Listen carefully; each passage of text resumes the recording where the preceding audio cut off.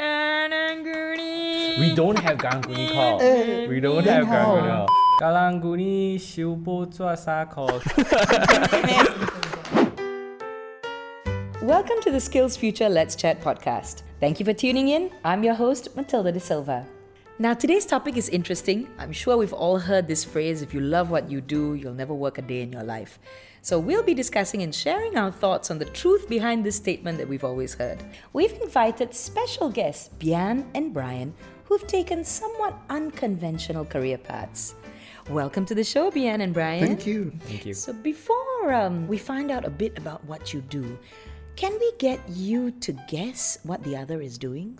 Well, Bryan, never met you before, but gosh, you knew how to, the setup with the mics and stuff. So I was guessing something with entertainment or media. Nice guess. Very good one, Bian. How about you, Bryan? What do you think Bian does for a living?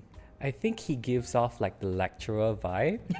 Like he's definitely Hashtag into PhD, hashtag doctorate. Yeah, into like education. Very learned educator. Yeah. If Bian is really a lecturer, you want to guess what area or scope of study does he teach? I think potentially finance. Finance. Yeah, he does have the look for that. Lecturer in finance, very interesting. Wow, do I look that rich? Yes, you got that visage. Yeah, I'm intrigued now. So, gentlemen, could you tell us what you really do? My name is Bryan. I am actually a Karang Guni and I do own a disposal service for bulky items and general waste.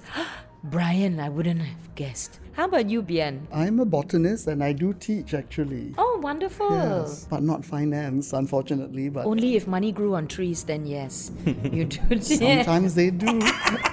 Can you share with us, how did you get started? How did you first get your foot in the door in this industry? Maybe I start with you, Bian. Well, started very young. My dad had a dragon jar, glazed, and there were fish in it, plants growing on top. And he would pull the plants aside and feed the fish. And every morning the fish would come up waiting to be fed. And it was just a beautiful, peaceful, calming ritual that my dad had. And so I grew to love fish and snakes and prawns and crabs and everything. One of the pivotal points was my dad had some work in Japan. So he took the family there and we had a vacation. And I was looking at the plants and the landscape and the maples and this and that. And it's like, wow, they're beautiful. And looking back now... This was when you were a child, was it? Or Teenager. Later? Teenager, yeah. So in retrospect now thinking, I feel that the plants were actually calling me. We want to work with you. that kind of a Go vibe. and get a degree in this area so that you can work with us. So Nice. these kind of things that pushed me into, but there was just this love for nature anyway, so it wasn't difficult. Oh, lovely. That's a beautiful story. How about you, Bryan? I first got into the industry was purely accidental because after I graduate, I wasn't able to secure like a job. So I actually spent almost a year doing nothing at home. And my dad was like, you know what, you should at least try to help out and, try to contribute. Over the years, I think it's really about finding the things that you love within the job that you are given. And also for me, it's learning that there's so much more to recycling. And there's also a lot of things that you can work on to try and contribute towards like sustainability. This is intriguing. Like in some ways, your family or your family environment also helped to shape the career path that you are in. One of the things that I'm gathering from both of you is that both of you love what you do. I know I do. So, in your opinion, how important is it to love what you do? Bryan, share your love for Karang Guni. My love for Karang Guni, here I come. So I do feel that there's importance in doing what you love. But sometimes when you start out in a particular industry, you might not have liked it very much. For me, being in the industry for almost 9 years, basically just try to find things that you like about your job. For me, which is being able to spend time with my family and also building a good, solid relationship with all the Karang Guni uncles and aunties. Oh, fantastic. Bian, how important is it for you to love what you do? It is important, but I also understand that for many people it's not possible. and it's not their reality. And I think sometimes it is unreasonable to assume that you just have to follow your passion all the time and, come hell or high water. And it's not realistic. So my take on it is loving how you do your work. Oh, not the what, but the how. Not the what, but the how. And how you interact with society, how you interact with other people. Like with Bryan, the Karanguni aunties and uncles. It's your community that's important. Being fulfilled in contributing to that community. I think that's important, and that helps you to love what you do. Oh, that's beautiful. I love that idea of loving the how, not the what. You want to share with us what your process and your journey is like? Because being a botanist, there's a lot that you need to absorb just within like the amount of flora and fauna in Asia. How do you go about doing that? Slowly. Okay, I started in the library, in the Singapore Library. I found these books by E.J. Corner. He was the assistant director of the Botanic Gardens during the Japanese time, during 1930s. He wrote these books called Wayside Trees of Malaya, volumes 1 and 2. Taught me all my basic botany. So I wanted to study horticulture. In Singapore, there was no degree program at that time. And my parents had the wherewithal and the wisdom to say, go ahead, we'll pay for you. And I was very fortunate, so I went to the US to study, had internships and then studied some more. And it sounds like you're just absorbed, like a sponge, just absorbing and absorbing more knowledge. What's the turning point in your careers? Like, I'm sure, you had a start, whether it was a smooth start or a slightly rougher start, but then there will always be that turning point, that aha moment. What was that for you, Bian? The community really gave us such a bonding experience. And then the other thing that happened to me at that Botanic Gardens was the director.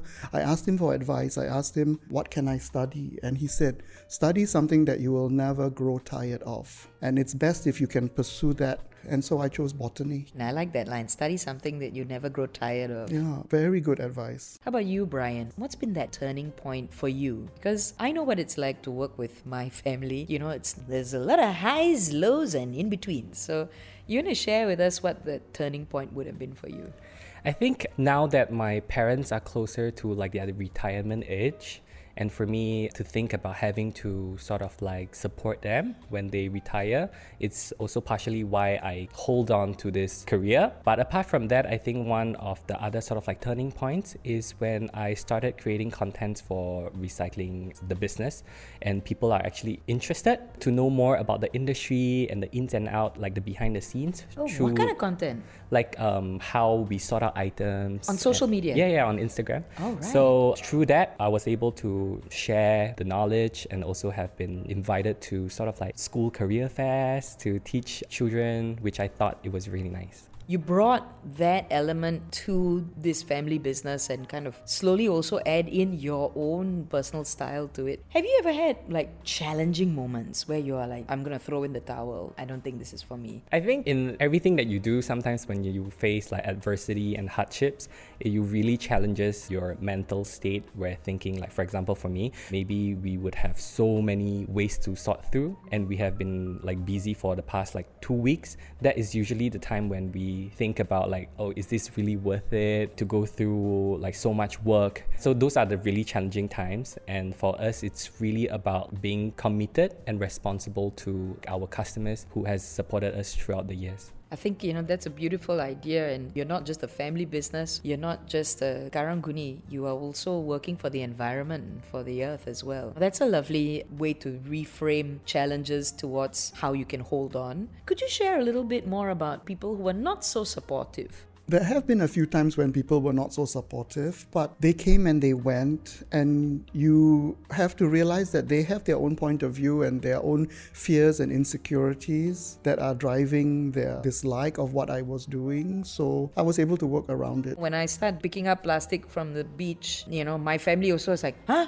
No, you're going to put all this rubbish in my house, huh? So that's just one aspect. How about you? I think when people have sort of like judgment against you, it's usually when they're misinformed. And we do get a lot of like uncles and aunties who would ask me like, hey, boy, you got study or not? You drop out, is it?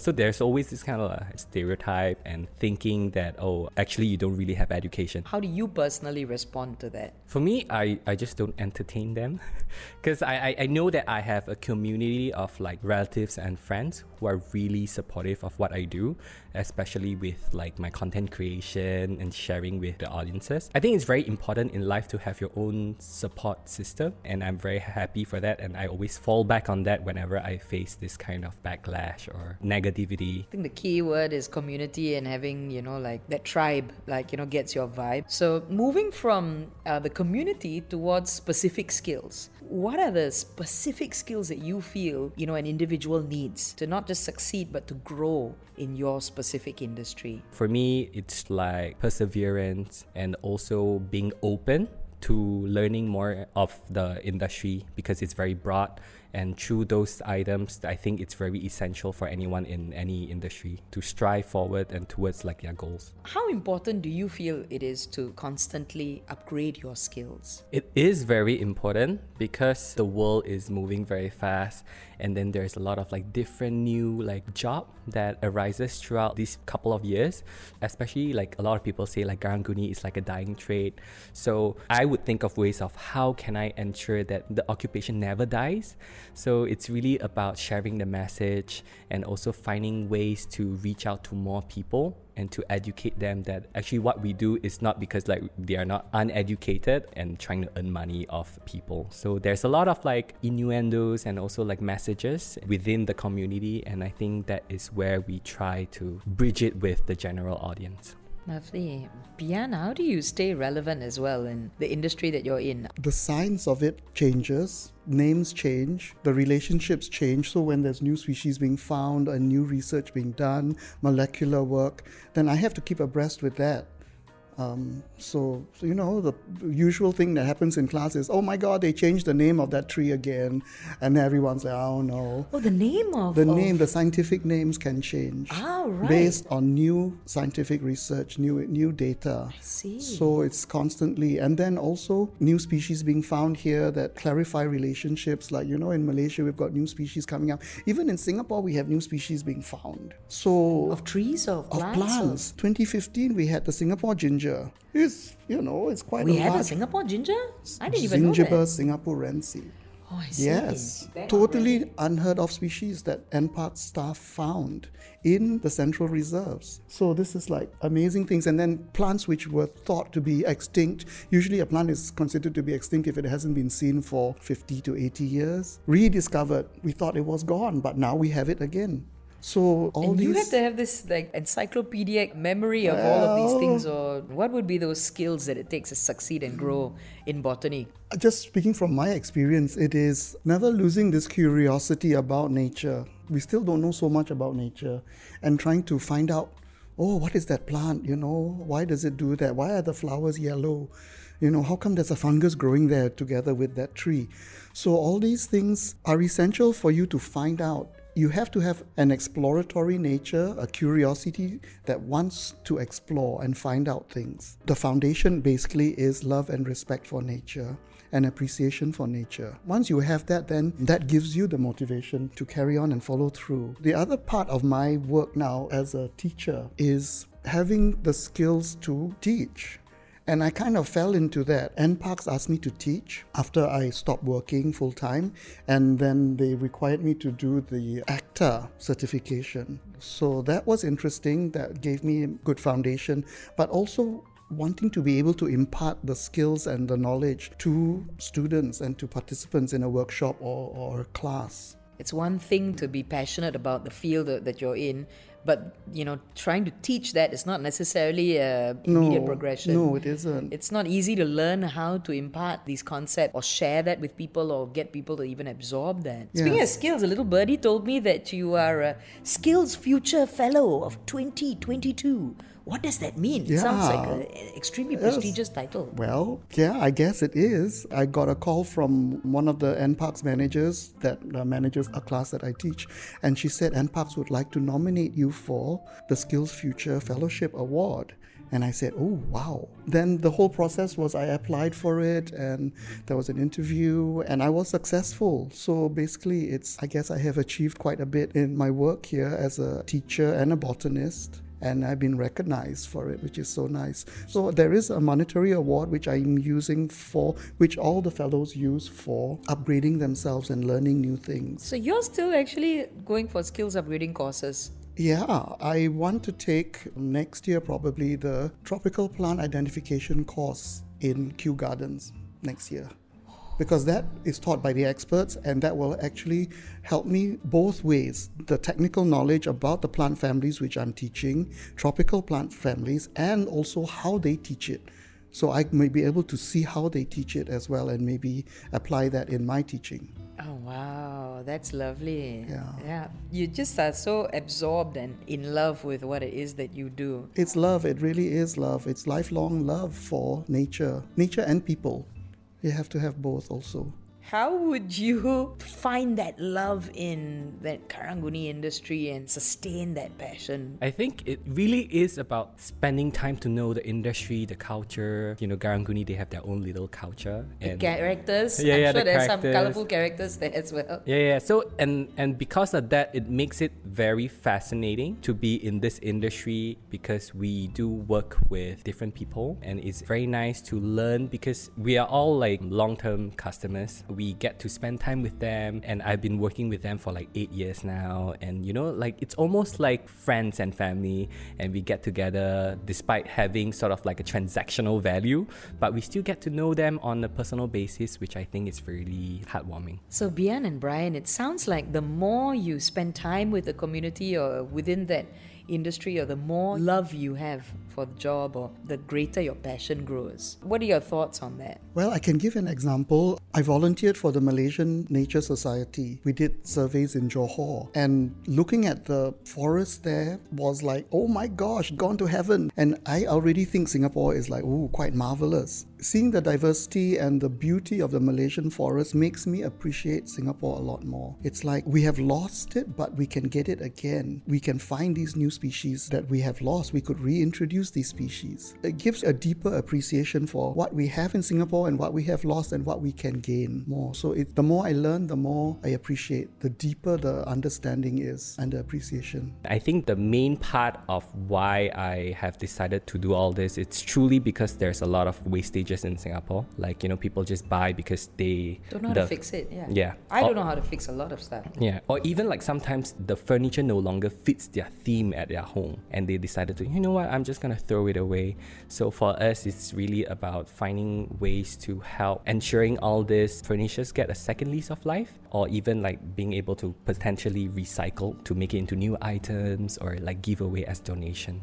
That's why I think your passion about content creation. There are so many versions of this on TikTok where you can see like fixer-uppers, or like, like this was waste and now it's turned into something new. That's how you linked your passion in creating this kind of cool content to the job, right? Is that something you consciously thought of, or is that something that just came to you, or it naturally just evolved that way? I think it naturally just evolves that way because I did dabble in the acting industry for a while, and I do miss like being on set, and I do love like shooting at different angles. I love video editing. So for me it's also finding ways to motivate myself to go to work. So for me, it sort of like gives me a little bit of like excitement when I get to like shoot all this stuff and also to share the message. I'd love to watch a series about Karanguni uncles and aunties fixing stuff. Yeah, that would be good.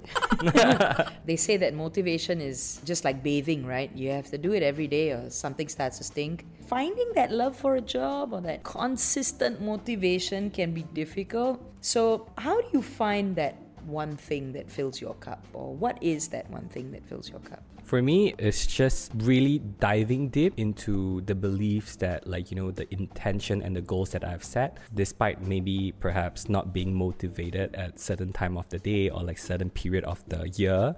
It really is about maybe relaxing. Don't be so hard on yourself. Slowly work towards finding that motivation once again when you are ready to go. Bian, what about you? Well, it's all about nature. So for me, connection to nature is what fills me up. So my background is science. science, but I've always been interested in the unseen aspects of nature.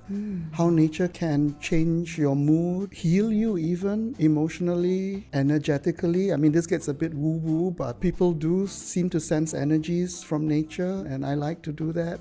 I have my favorite trees that I will visit, if I need a pick-me-up. Wow. You have your favorite trees to Yes, visit. you have your companion trees, my good friend, and then the tree will give me energy. Which is this tree? I need to know, especially on a Monday. No. You choose your own. Each of us Each of us choose your own. So that's how I fill my cup if I'm not feeling good or if I need some extra motivation. And just seeing a beautiful stone, a crystal, a shell, a leaf, a flower, and that also helps a lot. So let's say right now, I'm a person that doesn't know how to deal with stress. Could you talk me through, and anybody that's listening as well, what would be that activity or a little activity that they can do to soak in nature, like what you just said? Go to your window and find a little bit of green. Maybe you can hear a bird singing or the bird will come, and just connect to nature. Just open your heart and say hi to nature. And nature, actually, if you listen hard enough, nature says hi back. There's wild boar just across my street. I'm not too sure I want to hug from that, but not yet. I do Not enjoy yet. watching them play in the rain. It does inspire me as well. Thank you so much, Bian and Bryan, for sharing your stories and your experiences. We hope you are inspired as well to pursue your own passions and fill up your cup in your own ways. Check out the Skills Future Let's Chat podcast series on Spotify for more interesting insights about lifelong learning and skills upgrading. Thanks for listening. Goodbye.